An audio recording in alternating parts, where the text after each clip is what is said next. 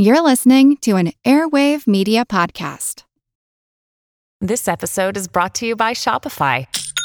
Forget the frustration of picking commerce platforms when you switch your business to Shopify, the global commerce platform that supercharges your selling wherever you sell. With Shopify, you'll harness the same intuitive features, trusted apps, and powerful analytics used by the world's leading brands. Sign up today for your $1 per month trial period at shopify.com/tech, all lowercase. That's shopify.com/tech. When you need mealtime inspiration, it's worth shopping Kroger, where you'll find over 30,000 mouth-watering choices that excite your inner foodie. And no matter what tasty choice you make, you'll enjoy our everyday low prices, plus extra ways to save, like digital coupons worth over $600 each week. You can also save up to $1 off per gallon at the pump with fuel points. More savings and more inspiring flavors make shopping Kroger worth it every time. Kroger, fresh for everyone. Fuel restrictions apply.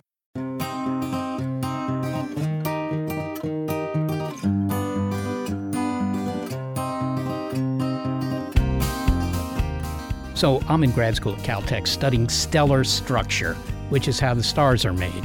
And I tripped across this name, Annie Jump Cannon. I had never heard of her. She had lived 60 years earlier and had been the one who first categorized the stars, sort of the way taxonomists categorize critters. And that was the big step in learning how the stars perform, how they work. I was astounded by that. I certainly knew of some women in astronomy, of course, but they were all contemporaries. They were working at the time. They weren't big historical figures. I'm Seth Shostak. I'm Molly Bentley. Welcome to Big Picture Science, produced at the SETI Institute, where researchers investigate the nature and origin of life. In the U.S., women make up more than half the population. But in the tech industry, men outnumber women 3-1.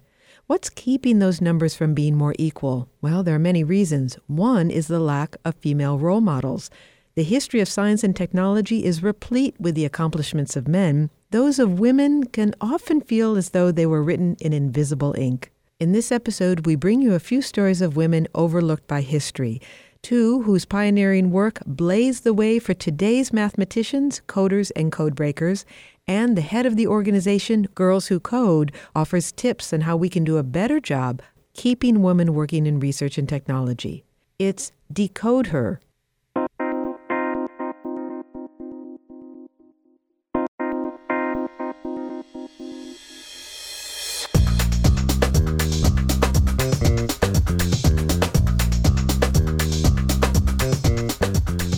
When the program 60 Minutes aired an episode called Closing the Gender Gap in the Tech Industry in March of 2019, it offered solutions to a pressing problem. Middle school is roughly when girls traditionally drop out of STEM fields. And for computer science, they've not even been exposed to it at that young age in many cases, and that's when we need to start. The tech entrepreneur Hadi Partovi made an excellent point. His successful nonprofit Code.org has introduced 10 million girls to coding, and his work is part of the effort to provide tech opportunities to girls. But Dr. Partovi's appearance on the program was itself a problem for many women in his field, due to no fault of his own. Many women in tech vented on social media that the 60 Minutes segment focused solely on one man's experience in recruiting girls into tech, while women-led groups have been working on that problem for years. The program aired in Women's History Month, and that irony wasn't lost on Reshma Sajani, the head of Girls Who Code. 60 Minutes did a segment about girls and technology without featuring any women-led organizations that were actually doing the work to close the gender gap in tech, whether it's Girls Who Code, Black Girls Code, NCWIT, whose mission is to close the gender gap in technology. And I think by doing that, by leading the story with a male whose organization is not to close the gender gap in technology, but to teach more kids to code, I think 60 Minutes was contributing to a long history in media of erasing women in tech or just erasing women from industries. And it means that thought leaders, girls, parents are less likely to hear about organizations like ours. And it means that fewer girls have role models to look up to. We'll hear more from Reshma Sajani about the strategies for helping women thrive in mathematics and coding careers. But first, stories of women from history who managed to do so against great odds. Computers have been around longer than you think. The term computer goes back to the 17th century, and it meant, well, one who computes. The work of NASA mathematicians Katherine Johnson, Dorothy Vaughan, and Mary Jackson, popularized by the book and film Hidden Figures, showcased the significant contributions of human computers of the mid-20th century. But before women in pencil skirts performed complicated calculations that helped land humans on the moon, their mathematical foremothers, laced up in corsets and floor-length skirts, made astronomical calculations as the first female human computers. Well, yes, society in 1900 had strict dress codes, but to lift a line from Henrietta Leavitt, the real-life heroine of a play by Lauren Gunderson, the universe doesn't much care what we wear. Mathematics is mathematics, and the astronomer Henrietta Leavitt used it to come up with a new tool for determining the structure of the universe. Lauren Gunderson's plays center on women's stories, and with the exclusion of Shakespeare, her plays are staged more often than anyone else's in the United States, including Eugene O'Neill and August Wilson. She was the most produced playwright of 2017 to 2018. Henrietta Leavitt's story from the end of the 19th century, when she began her employment with Harvard Observatory, until the time of her death, is dramatized in Lauren Gunderson's play Silent Sky, that has had and continues to have dozens of runs around the world. I think we ought to build you a study for all these boxes. I'm sorry. This clip is from the 2018 Repertory Philippines production of Silent Sky in the city of Makati. It amazes me that the entire universe fits on these tiny window panes. And how shockingly full it all is. It doesn't look that full from the backyard. Oh, but every one of them is just bursting with stars. Henrietta Leavitt spent long hours analyzing the brightness of stars captured on photographic plates, also known as window panes, to see if their luminosity had changed between exposures. Her work helped solve a central question about the universe. Just how big was it? Lauren, Henrietta Swan Leavitt was an astronomer at the beginning of the 20th century who, as we'll hear, made a fundamentally important discovery for astronomy and, for that matter, cosmology. But that may not sound like a story that begs to be dramatized. So why did you want to bring it to the stage? You know, there's a lot of reasons. One, I tend to collect stories of female scientists, and I'll tell you why. Because they make the best heroines. As protagonists, we're looking as dramatists for people who have a lot to lose, who have to struggle to get what they want, who have a lot to risk, who have a lot to prove. And frankly, that's women in science. So women in science over and over, for me, whether I'm writing about Ada Lovelace or Emily du Châtelet or Henrietta Leavitt, present really incredible protagonists. Well, you know, that brings up the question of most drama requires a villain. You need something to struggle against. And, what's the villain here in this story?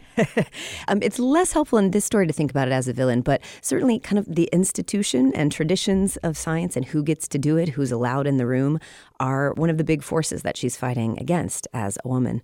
But also, science is tough, and the truth within nature, sometimes it's not easy to discover. So what she's doing is going against frankly, the scientific method, which can go against you unless you get it just right. So that's part of what she's working so hard. Were there specific points in her life that you used to build your narrative? Yes. So it is true that she was deaf, which I thought was a really compelling thing for a protagonist to study the stars. I mean, the title of the play is Silent Sky, and she had this habit of taking off her hearing device, which was back then kind of big and clunky anyway. I can imagine you wouldn't want that on you all the time where you're trying to be thoughtful and creative. But she would take it off, and that's when she was able to really concentrate. So she was really able to tune out the whole world to focus on her research. She wasn't alone in the deafness category. There was somebody else working there in the same building who was also important to astronomy, who was also deaf, right? Indeed, Annie Jump Cannon. Okay, so you open the play with Henrietta having recently graduated from Radcliffe College, although I don't think it was called Radcliffe at the time, arguing with her fictional sister about taking a job at the Harvard Observatory. And Henrietta's passionate about astronomy. Why is she arguing with her sister? Because we need to set up the dual dynamic of, frankly, women's choices at the time. Her sister is saying, stay here, stay with the family, get a job teaching some elementary school kids, and, just live your life here. Don't push it. She even goes on and on about the wearing of pants, which is becoming, in her mind, distastefully popular with women. And Henrietta says, I want to follow my mind and my heart, and I want to take this chance, and I know it's unconventional, but I don't care. I want to do it. So her sister represents the forces of tradition, trying to bring her back into the accepted fold. Exactly. Okay. Lauren, you dramatized the reception Leavitt received when she showed up at work at the Harvard Observatory. We have an audio clip of that, and this is from the performance of Silent Sky at the First Folio Theater in Oak Brook, Illinois in 2017. Can you set up this clip for us? Who is she meeting? Sure. So this is Henrietta's very first time walking into the Harvard Observatory, and the first person she meets is a young man named Peter Shaw, who's played by Wardell Julius Clark, and Henrietta's played by Cassandra Bissell. You see, I'm Dr. Pickering's apprentice, junior fellow in astronomical research, summa cum laude mathematics and physics. And if you spot me, I'll swoon. I also graduated summa cum laude from Radcliffe, which is basically Harvard in skirts. But lucky for us, the universe doesn't much care what you wear. So my expertise and yours might very well complement each other's if we can get past this encroachingly unpleasant first impression. So here's Henrietta, college graduate, the female counterpart for the all-male Harvard College, and she wants to use the telescope at the Harvard Observatory, which was a big refractor, and a world-class telescope, at least at the time. Does she persuade him to let her use the telescope? Not until the very end of the dang play, which has some symbolism to it, of course. I found that detail pretty shocking, that women were not allowed to use the telescope, partly because of social norms, being a woman, being alone at night, of course, which is when you would want to use a telescope with a bunch of men. That seems just absolutely unconscionable. So the idea that we're again fighting what seems obvious now as just, well, so what? But back then, that was a big thing. But I think you do have a scene in which she and her friends break into the observatory so that they can use the telescope. Did that actually happen? I mean, I'm going to say yes, because you never know. It's the kind of the big dramatic scene at the end of the play, which caps off this sense of agency that Henrietta has gained throughout the whole play. And frankly, all of the people in the play have gained this. Henrietta's sister, who started again as the more traditional domestic role for women, it's her idea, Margaret's idea to go, you know what, we're breaking in. All right, well, let's turn to the science. She's taken the job at Harvard College Observatory, and she's working under the guy in charge there, astronomer Charles Edward Pickering. She's assigned to a task that young men, who were originally hired by Pickering, couldn't do. They were kind of making a dog's breakfast out of this challenge. What were they asked to do, and why couldn't they do it? That is a question for the ages. I don't know. The male astronomers that they hired weren't detailed enough oriented. They weren't impatient. They didn't want to do this. They wanted to be out there with the big instruments, the big telescopes. So the most wonderful story that is in the play is the character of Williamina Fleming, who was the very first Harvard quote-unquote computer that Pickering hired. And she was straight off the boat from Scotland. And she was amazing and actually changed a lot of science. She found incredible things in these glass plates, which is what the scientists use. At the very beginning of photographic astronomy was at this time. So they had big window pane-sized glass plates with the pictures of the sky on them. So that's what Williamina started looking and detecting and noting and measuring. And then, of course, was followed up by Annie Cannon and a lot of other women, including Henrietta. So she was handed these glass plates, which were just photos of the southern sky made with this telescope in Peru. But what was she supposed to do with them? She was basically mapping the entire sky. So her and her colleagues were there to give research points on every single thing that they could see. This was magnitude, location, if it was in a different place or different size than last time. So everything they could do to basically make a library of every celestial object. Okay, but her fame eventually came from the study of a subclass of all these stars, namely variable stars. Maybe you could tell me about variable stars. Indeed, they vary. They are a specific kind of star called a Cepheid variable, and what they do is they blink. So over various amounts of time, they get brighter and dimmer and brighter and dimmer. And a lot of them come from the same part of the sky. So what made that really interesting to Henrietta eventually, once she figured out how to arrange the measurements in a way to find a clear pattern, was she came up basically with what is now called a standard candle. Okay, so she was studying variable stars. There are various kinds of stars that change in brightness over the course of hours, usually days, maybe even weeks. And a particular category of these variable stars are called Cepheid variables, because the first one was found in the constellation of Cepheus. So Henrietta was tasked with measuring how these Cepheid variables changed in brightness from day to day, week to week, right? Is that what she was doing? Yeah, so eventually she was focusing solely on them because she realized, wow, these things not just change randomly, they changed in predictable rates. So one star would go from bright to dim in one day. Every time. It wasn't one day and then 10 days and then a few hours. It was one day every single time. And that repetition made it so valuable for measurement. Okay. Actually, let's play an audio clip that illustrates this, again from the production of Silent Sky at the First Folio Theater, in which they're talking about Cepheid variables. Maybe you could set this up for us. Sure. Annie Jump Cannon has discovered Henrietta staying up late at night doing her own research on these variable stars, and this is the conversation that ensues. Annie Cannon is played by Jeannie Affelder. May I see what you sit here all night doing? Well, the Cephids, of course. You certainly have a knack for finding them. I'm finding that finding them isn't worth much if they don't mean anything, and right now they don't. They might. I'm going on 2,000 of them. I'm starting to think it's like counting grass. I mean, you can count it, but why? I do know the feeling. Show me what you found.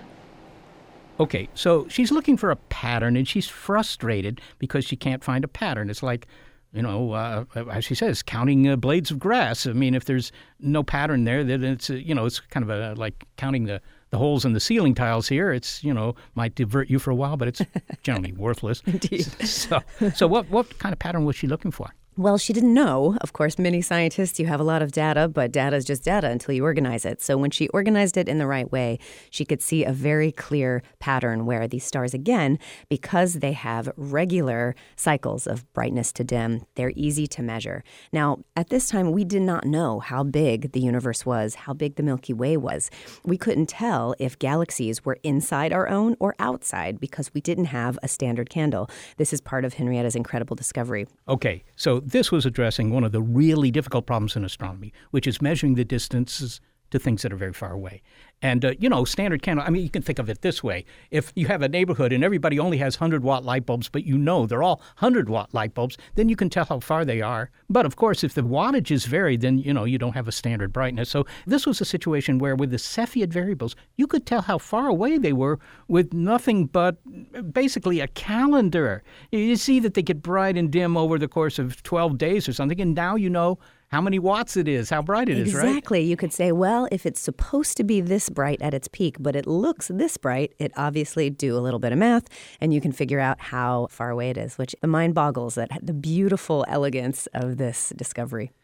And this, of course, was the key for Edwin Hubble, right? I mean, he took these data, or, he was able to use this standard candle to figure out how far away the galaxies were and make a big discovery. Not bad. And I will say, to Hubble's credit, he credited Henrietta. He was one of the big names who wanted to make sure that people knew he was using her approach. Well, that's good of him. I mean, after all, he took distances based on Henrietta Leavitt's work. He took, the speed of these galaxies based on the work of a guy at Lowell Observatory in Arizona, Vesto Sliver. And he made this plot, and suddenly we know something that was called the biggest science discovery of the 20th century. The universe is expanding. Did she eventually become an astronomer? I mean, in the sense that she could put on her business card, astronomer? One of the beautiful details that we do have about Henrietta, and we don't know a ton, is that on one of the last censuses that she took, that was the job title that she gave herself. When you fill in, what do you do? She said very proudly, capital A, astronomer. All right. Lauren Gunderson, thanks so very much for speaking with us. This was such fun. Thanks. Lauren Gunderson is the playwright of Silent Sky.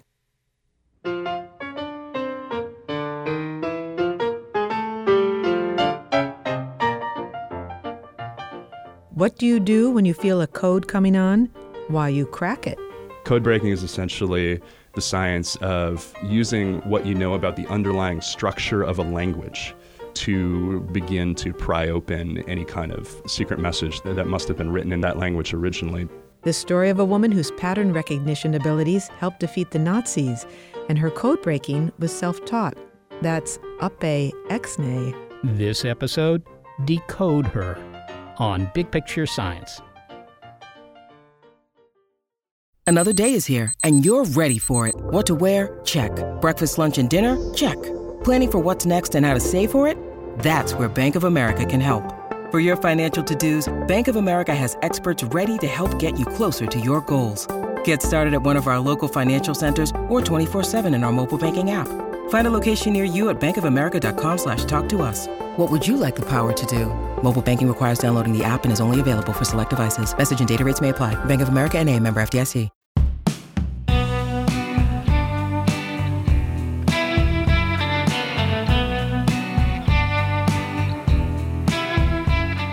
If you've ever done the cryptogram puzzle in the newspaper, then you've been a code breaker. But of course, you're not the first. We're talking about the women in history who were computers and coders in this episode of Big Picture Science, and now one who was a gifted code breaker. One of America's first female code breakers would eventually crack encrypted Nazi communications during the war. But long before she took on the famous German Enigma machine, and yes, the British mathematician Alan Turing was not the only genius who could claim a win against this device, 23-year-old Elizabeth Smith was busy inventing the very science of code breaking. She came to it via an unusual route, as a member of a cadre of young people on an estate outside Chicago called Riverbank. There, a Gilded Age tycoon named George Fabian was eager to indulge and to finance an esoteric obsession, namely that William Shakespeare was not really Shakespeare. George Fabian believed that the true author of Shakespeare's plays was his contemporary Francis Bacon. And he believed that the proof of Bacon's authorship was actually hidden in the form of secret messages in the original printings of Shakespeare's plays from the 1600s. Fie, fie, and knit that threatening, unkind brow, and dart not scornful glances from those eyes, to wound thy lord, thy king, thy... So Elizabeth Smith, collaborating with William Friedman, the man who would become her husband, set out to crack the code that would prove that the bard wasn't really the bard. So the theory at the time was that these messages had been woven into Shakespeare's plays in the form of sort of slight alterations in the letter forms themselves. So sort of the loop on a B or on a D in Roman or italic form might be slightly different in different places in the book. And the idea was that Bacon had used these slight variations in letter forms to stand for different letters in the text that could then be extracted in the form of a secret message. But in the end, they could not bring home the bacon. Shakespeare's plays contained no secret code written by Francis Bacon, and by the time the Friedmans had decided that to think otherwise was to go the way madness lies, America had entered World War I. The pattern-seeking talents of Elizabeth and William were urgently needed for another purpose.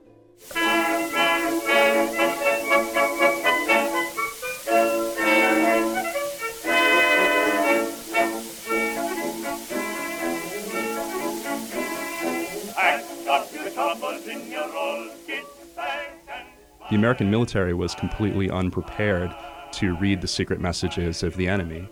America didn't have any code breakers. It didn't have anyone who knew how to read secret messages without knowing the key and solve them. And so in desperation, the army turned to George Fabian and these kind of people who were involved in this esoteric literary project and asked if he would lend them to the American war effort reading German messages. The work of Elizabeth and William during this time established the lexicon of code breaking. A code breaker is just somebody who solves a secret message without knowing the key. Cryptanalyst is synonymous with code breaker. They mean the same thing. A cryptographer is somebody who makes codes, who designs codes to be secure and secretive. So a cryptographer designs a code, and the code breaker takes it apart. Both William and Elizabeth were talented code breakers, but only one has been enshrined in history as a pioneering code breaker. Not anymore. I'm Jason Fagoni. I'm the author of The Woman Who Smashed Codes, a true story of love, spies, and the unlikely heroine who outwitted America's enemies. Elizabeth and William Friedman began outwitting America's foes in World War I by cracking coded German messages and, in the pre-computer era, doing so with only pencil and paper. Jason, maybe you can give us some idea of the kind of codes that were being used at this time, because, this 100 years ago, radio was not such a big deal in the First World War. They had field telephones and, I suppose, carrying paper messages. I mean, what sort of codes were being used and where? Right. So it was really just the dawn of the radio age. So radio was beginning to be used to send secret messages. What would happen is in Washington, the Army would intercept these radio messages and other kinds of messages that were sent in more old-fashioned ways. And then they would write down the garbled text that they couldn't solve. And then they would send that in the mail out to the Illinois Prairie, where George Fabian had his 350-acre estate, which is called Riverbank, which is where Elizabeth and William were working. And so these packages of mail would arrive on the Illinois Prairie from Washington, and then Elizabeth and William would sit across a table with each other with just pencil and paper and start to solve these messages. Can I ask a question for Jason and for Seth about these radio transmissions? So when they were intercepted, how does it come across over the airwaves? Is someone saying it, or is it Morse code? It's dots and dashes of Morse code. So A is dit-da, and if you follow A with a B, then it would be dit-da, da, dit-a-dit. So that's A, B. There you go. They wouldn't understand them. They would just write down a line of what looked like just absolute gobbledygook. How sophisticated were the messages? Because I think people who read the Sunday papers are familiar with, simple replacement codes where E is replaced by Q and T is replaced by L and so forth and so on. And these are just puzzles in the Sunday Times. I assume that's, that the actual messages being transmitted by the Germans were more sophisticated than that? They were, but I think the basic idea of a code or a cipher is something that anybody can grasp. There are different systems, different combinations that can be used. You can have a system of secret writing that mixes and matches codes and ciphers, or you can have a polyalphabetic cipher so that it's not just one alphabet that's being substituted, but multiple alphabets. Can you give us a sense of how they went about cracking these? Just an idea. So they're sitting in a room. They're actually inventing code breaking as they go along, William and Elizabeth. And how do you do it?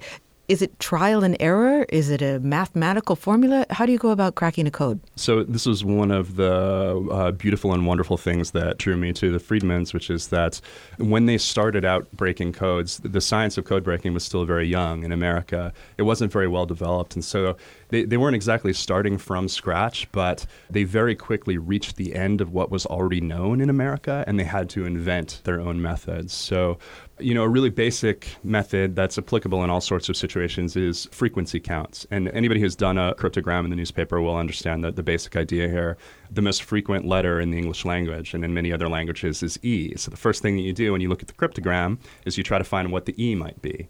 The second most frequent letter in the English language is T. But the thing is, the frequencies of various letters are different according to different languages. So just by performing a basic frequency count on a message, a lot of the time you can discover which language that message is written in. And that starts to give you a little bit of a hook to begin to pry it open and find the secret message inside. I mean, there are all kinds of different techniques that they developed to do that. Code breaking is essentially the science of using what you know about the underlying structure of a language to begin to pry open any kind of secret message that must have been written in that language originally. What was their success rate? I mean, were they figuring out 1 in 100 messages, 1 in 10, or did they get almost all of them, or did they get almost none of them? I think they got almost all of them. Yeah, I really do. I mean, I think one reason is Elizabeth had a gift. She didn't start as a mathematician, and this is one thing I love about her. She began as a poet. She was trained as a poet. She studied poetry and literature in college. I had always thought before I worked on this book that code breaking was about math, right? The person that I always had in my mind was Alan Turing, famous mathematician. But Elizabeth comes from a completely different tradition. She didn't have mathematical training. And she just turned out to be a genius for seeing patterns. She becomes a minor celebrity during her time working with the Coast Guard. They drew on her talent during Prohibition to intercept the message of rum runners. And she was cracking codes as many as, 20,000 messages a year or something. So they really depended on her. And you lay out these courtroom scenes where she is called to testify about how she deciphered these messages. And sometimes she got some pushback from people who were skeptical that this woman sitting there in the dress and the handbag really could have cracked these difficult codes. And what was her reaction to that? And how did she prove her worth there in the courtroom? This is something that I never knew about before I began researching the book, was how heavily these gangsters in the Prohibition era relied on secret messages to organize their criminal activities, to arrange the shipments of rum and other liquor on the ocean. And they were able to run circles around the Coast Guard because at first the Coast Guard didn't have any code breakers, so they called on Elizabeth. Literally, a man from the government showed up on her door and asked her to start solving puzzles for America in 1925. And like you said, she did this. Thousands of messages a year she decrypted from these gangsters. And then eventually prosecutors would want to try these guys in court. And for the case to stick, they needed somebody to come in and explain to a jury how these messages were decrypted, because it seemed kind of like magic. It was as if Elizabeth was able to read the thoughts of some of the leading criminals of her era. And so this, petite 5'2" woman would walk into a courtroom and you'd have, 20 to 25 gangsters sitting at the at the defense table, and this American housewife would walk in a pink dress and a pink hat with a flower pinned to the brim, and she would sit in the witness stand and she would just stare these guys down and she would explain exactly what she did, and she would make the case that it was science, that there was no uncertainty involved, and she would defend her science and her craft and her reputation. Let's move on to World War II, because by World War II, clearly, technology had moved on. The demands for cryptography had moved on because of the greater use of radio. Tell us a little bit of the scene there from the standpoint of people working in this field. So technology progressed, and the big difference in World War II is that by that time you had the development of these cipher machines like the Enigma machine, the famous German Enigma machine. There were others. The Japanese had a similar machine that was called Purple by the Americans. But these are essentially electromechanical devices. They're basically typewriters for secret messages, right? So you type one letter and it replaces that with another letter. And the internal mechanisms make sure that the replacement happens in so many different possible combinations that you could never solve the secret message by brute force alone. So it dramatically increases the difficulty for a code breaker. But the other thing is that not all messages during World War II were sent with cipher machines like the Enigma. Older methods continued to be in use. And one of the things that made Elizabeth so valuable in 1940 when she began breaking Nazi messages was that a lot of the methods that were used by Nazi agents to send radio messages were very similar to the methods that were used by the rum runners in the 1920s and 1930s.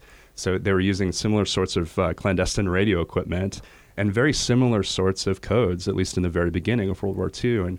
And so when the American government went around looking for someone to try to decrypt these radio messages that Nazi spies were beginning to send from spy rings based in South America, the person who was really best prepared to break those messages just so happened through an accident of history to be this woman who had spent the last 15 years doing that very same kind of work to catch rum runners and gangsters. It was Elizabeth Friedman, who was just ready to go. She had the team. She's the first woman to lead a code-breaking team. She gave herself an amazing title, cryptanalyst in charge. So early in the war, say 1940, Elizabeth encounters some of the Enigma traffic, correct? And Enigma, I mean, it was kind of a substitution code that changed with every letter kind of thing. I mean, it was, it is a mechanical thing.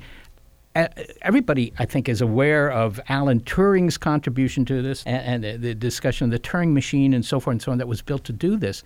But what were they doing early on in the 1940s? So Elizabeth and her Coast Guard team, they were the first Americans to ever solve an Enigma system. They did it in 1940. They didn't know what they were looking at. It turned out that the messages they were solving had been sent by a neutral Swiss unit. They were in German. They didn't know that going in, but they had to figure out how to solve that Enigma system. And it gave them some experience and some familiarity with solving Enigma systems that helped them later on in the war when they started to see messages in Enigma systems more and more often. Elizabeth's piece of the Enigma project was a much smaller piece of it. She was focused on Enigma machines that were being used by Nazi spies who were stationed in South America. The Nazis had sent people into South America to try to listen to Allied shipping traffic and steal Allied secrets. And they were transmitting some of these secrets back to Berlin and Hamburg on the radio. And I wonder if you could say that Elizabeth Friedman, by the work that she did, cracking these Nazi codes in Argentina, if she and her group saved the U.S. from a Nazi invasion from South America. I think that might be overstating it a little bit. How would you state it? I do think that she played a major part in eliminating the threat that was posed by Nazi spies in South America. Nazi spies had gone into South America early in the war because it was a good place for them to listen and intercept messages that the Allies were sending. They could gain insight into the Allied war machine. And ultimately, her work solving these messages that were being sent by Nazi spies in South America put a stop to that threat. Probably the most important effect of that was that she helped to separate Nazi Germany from Argentina. She severed their secret relationship and made it impossible for Argentina to continue to support the German regime. So yeah, I mean, it's an incredible story to me. An American housewife swept the Western Hemisphere clean of Nazi spies during the Second World War, smashed these rings and eliminated a potential threat. And yet, because her work had to remain secret, and also because of the publicity-grabbing habits of J. Edgar Hoover and the FBI, the American people never knew that story. They never knew the depth of skill and heroism that her work represented. However, we do know about William Friedman. So that brings me to this question. He is remembered today, before your book came out, he is remembered as a pioneering cryptographer, and I think that the National Security Agency still uses some of his methods. And although he recognized Elizabeth as his equal, and the people that worked with Elizabeth recognized her talents and knew she was invaluable, history remembers William Friedman and not Elizabeth Friedman. And you said that her job required secrecy, but so did his. So why don't we remember Elizabeth? I think there are a couple of reasons. One is just the sexism of the time assumed that William was the primary driver of a lot of work that was actually their dual work, right? So he ended up overshadowing her unjustly. And the other reason is that powerful men around Elizabeth at various points in her career stole her work, and they stole the credit for things that she did, namely J. Edgar Hoover.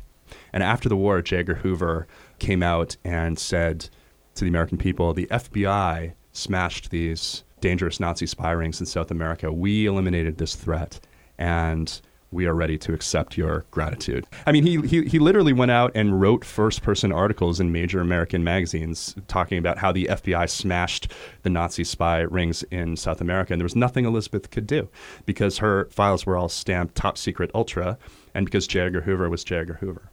Well, Jason Vigoni, thank you so much for joining us in studio. Jason is the author of The Woman Who Smashed Codes, a true story of love, spies, and the unlikely heroine who outwitted America's enemies. Jason, thanks so much. Thank you, Molly and Seth. That was really fun.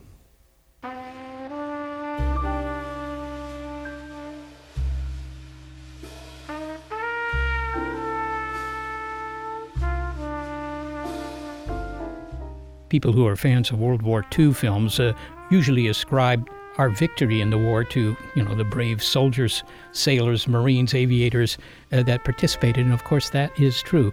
But one should not underestimate the importance of the code breakers, because although they were sitting behind desks, not in trenches or not in tanks, their contributions made the big picture changes in so many arenas.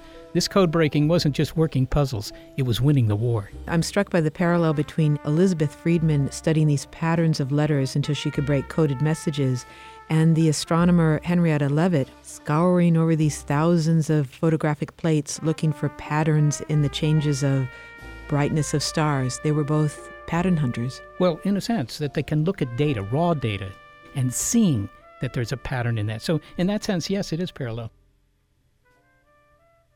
It takes stamina and determination to be the first woman doing anything in science.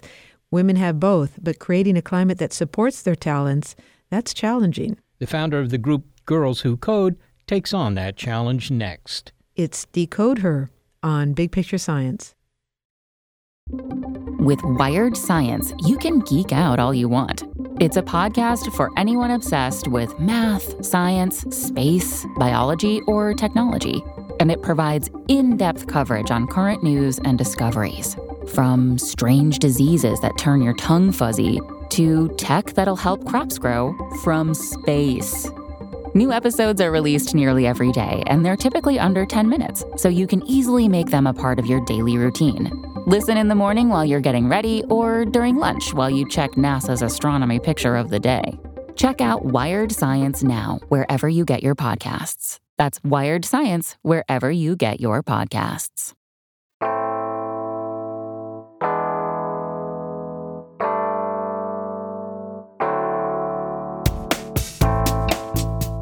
We've been talking in this episode of Big Picture Science about women in history whose remarkable scientific achievements are not well known, but that helped shape the fields of modern information technology, cryptoanalysis, and astronomy. The stories of these women help us to correct the false impression that mathematics, physics, and coding are activities exclusively for those with a Y chromosome. Women know that that's not accurate, but it can take a particular kind of resilience to be in the tech sphere where day after day you might be the only woman in the room. In Silicon Valley, for example, men hold 75% of the tech jobs, women-led companies receive only 2% of venture capital funding, and a recent study shows that the gender pay gap in tech is greater than the national average. Silicon Valley didn't get the nickname Brotopia for nothing. The vestiges of male culture also persist in engineering. Despite progress, women made up half of NASA's astronaut class of 2013, for example, and recently 2 graduates were scheduled for the first all-female spacewalk at the International Space Station. But at the last minute, the astronauts discovered that the spacesuits didn't fit. The torsos were tailored for men, not women, and the historic walk was postponed. 2 men performed it instead. Earlier we heard Reshma Saujani's reaction to the 60 Minutes episode in which solutions for closing the gender gap drew on the advice of a male coder, while her female-run organization, Girls Who Code, along with many other similar groups, have been tackling the gender disparity for years. The deference to male expertise is precisely why organizations like hers exist, says Ms. Saujani. Her group aims to encourage the momentum of a young girl's natural enthusiasm for math and science and keep it going. The nonprofit Girls Who Code, founded by Ms. Saujani in 2012 and headquartered in New York City, educates young girls around the country through ongoing academic and club activities. But for girls and women who can also use some practical advice and hanging in there, Reshma Saujani's new book is Brave, Not Perfect. Reshma, we've heard stories about the remarkable women who worked during the 20th century as coders, astronomers, mathematicians, and one woman who was a code breaker. Women have always been interested in science and technology. Opportunities for women at the time that these women lived in the 20th century were limited.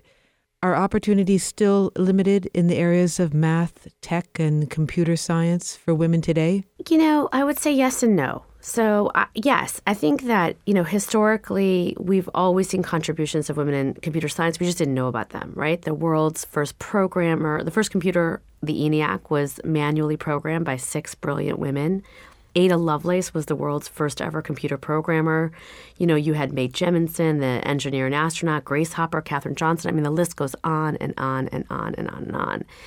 And I think that there are so many women that are contributing in technology today. I think we just have to make sure that they're successful. So, we know that historically, I think less than 20 Black women in the history of our nation have received more than $1 million of seed capital to fund their businesses. There are plenty of women of color who have tremendous ideas, but we need to make sure that venture capitalists are actually funding their tremendous ideas, right? So it's like whose ideas, whose innovations, whose brilliance actually gets to get furthered and supported. And that's why the work that we do at Girls Who Code is so important, because we're teaching our girls to not only come up with their ideas, but to build sisterhood and connection with one another so that if they want to build that algorithm, create that app, right, design that game, that they have a community of support and women who will actually help them make that possible. We started this program with a statistic that women make up only 1/4 of the tech sector. We're out here in Silicon Valley, so that is just in our backyard. And you report that the number of women graduating with degrees in computer science is actually declining. So there really is this gender imbalance, and I wonder if you could say more about why that is. In the 1980s, if you walked into any computer science classroom, it would have almost been close to 40%. And then in the 80s, 90s, 2000s to today, that number has precipitously declined. And I think that that's for 2 reasons. One, I think it has to do with culture, right? In the 1980s, we saw the birth of the programmer, right? Like the dude in a hoodie sitting in a basement somewhere drinking a Red Bull and he's staring at a screen.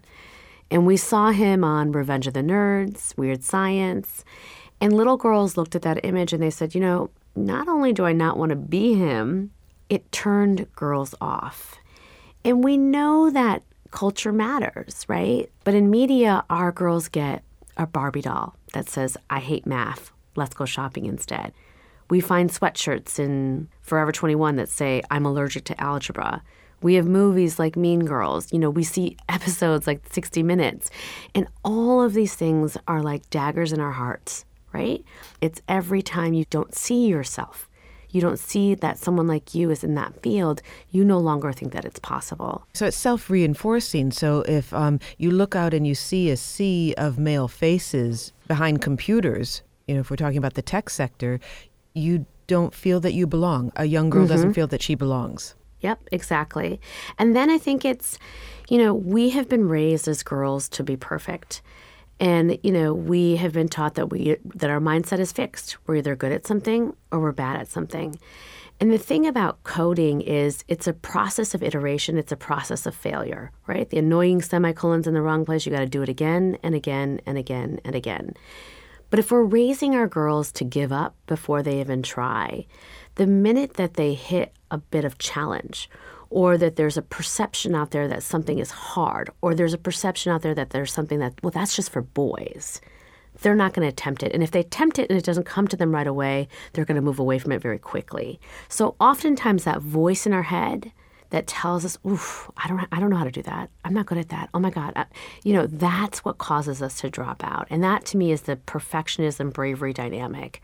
50% of young women today in CS classes will drop out by the time that they graduate. And it's not because they're not doing well in the classroom. I want to look at solutions. And one of the issues that you had with the 60 Minutes program about closing this gender gap in tech is it perpetuated this idea that the solution for getting women into tech begins in kindergarten. What would you say the problem is? Yeah. So I think the 60 Minutes piece had a fallacy that the problem is that we have a pipeline problem, right? That the reason that we have such a massive gender imbalance is that there aren't enough women. And that's just not true, right? Because when you talk about it as a pipeline problem, we overlook the fact that there are more complex factors at play, like cultural bias and discrimination. There are plenty of women that are in the pipeline that these companies can hire. They're simply not hiring them. There's plenty of women that are standing up freshman year, sophomore year, saying, I want to major in computer science. But because of the microaggressions that happen in the classroom and college campuses, you know, and where there are a vast majority of male professors, many women say, you know what, I can't do this. And so we have to solve those problems. I think I've heard it referred to as the leaky pipeline. The leaky pipeline. Right, the pipeline is leaky all throughout. And you have to fix those problems, but just by simply saying, well, we just need more of them, it's just not true. Were you interested in science when you were a young girl? No, I was terrified of it. And you know, both my parents came here as refugees, and they were able to come to this country because they were both engineers. So my parents were super technical. And my dad would sit there at the dinner table and he would ask me math questions, and it didn't come to me right away. And so I just got it in my head at a young age. I just wasn't good at it. And so it haunted me in every aspect of my life. Like, I didn't feel comfortable balancing my checkbook, right? I had my dad do my taxes until I got married, and then my husband did my taxes. You know what I mean? Like, I got so caught up in this narrative that I wasn't technical. I wasn't mathematically inclined. I was bad with numbers. So there are all these narratives that I told myself that in many ways held me back. How did you break that narrative? You know, I broke the narrative when I started building this organization, and I started basically listening to my own gospel. And when I started writing my book, Brave Not Perfect, because a lot of these things started to click for me. I wonder if you could give us something very specific to plug this leaky pipe issue that you talked about, because the problem isn't about getting girls interested in tech, but it's about sustaining their interest as they go along. Can you give us one specific thing? Well, I mean, we know, for example, I think that within the first 3 years of women in technical jobs, that almost 30% of them will leave within the first 3 years. that so much of that fact that women are leaving once they get that engineering job or that programming job at, a tech company is that they don't feel like they belong, that they're still the only one. And so we know that there are cultural problems. I mean, there's been a huge amount of reporting done on sexual harassment claims that have happened at major technology companies. And so that has to change. Well, finally, Reshma, I know that your organization, Girls Who Code, is one of a number of organizations trying to close the gender gap. And I wonder if you could just name some of them for us. Sure. I think that there are so many incredible women and women-based organizations that are doing this work. Kimberly Bryan at Black Girls Code is just a huge role model. She's incredible. And she has been working tirelessly, since 2012 to really think about how do we get more Black women and Latina women, into this field. NC Witt has been doing this work for so long with their Aspirations Awards and with the work that they do on college campuses to figure out, how do we get more women in technology. Code 2040 has done tremendous work later down in the pipeline of basically helping, technical people of color to basically get positions in these companies and to stay there and to feel supported so that they don't leave. CSMY, Ruth has been doing incredible work in galvanizing the community and getting people involved in this field. Aya Badir, my dear friend who started Little Bits, designed a toy company to get more kids, tinkering and learning about technology early on, and the vast majority of her users are girls. I mean, the list goes on and on and on and on and on. There are so many incredible, incredible women who are doing this work and been doing this work for a very long time. Well, Reshma Saujani, thank you so much for joining us. Thank you so much for having me. Reshma Saujani is the head of Girls Who Code and the author of the book, Brave, Not Perfect, Fear Less, Fail More, and Live Bolder.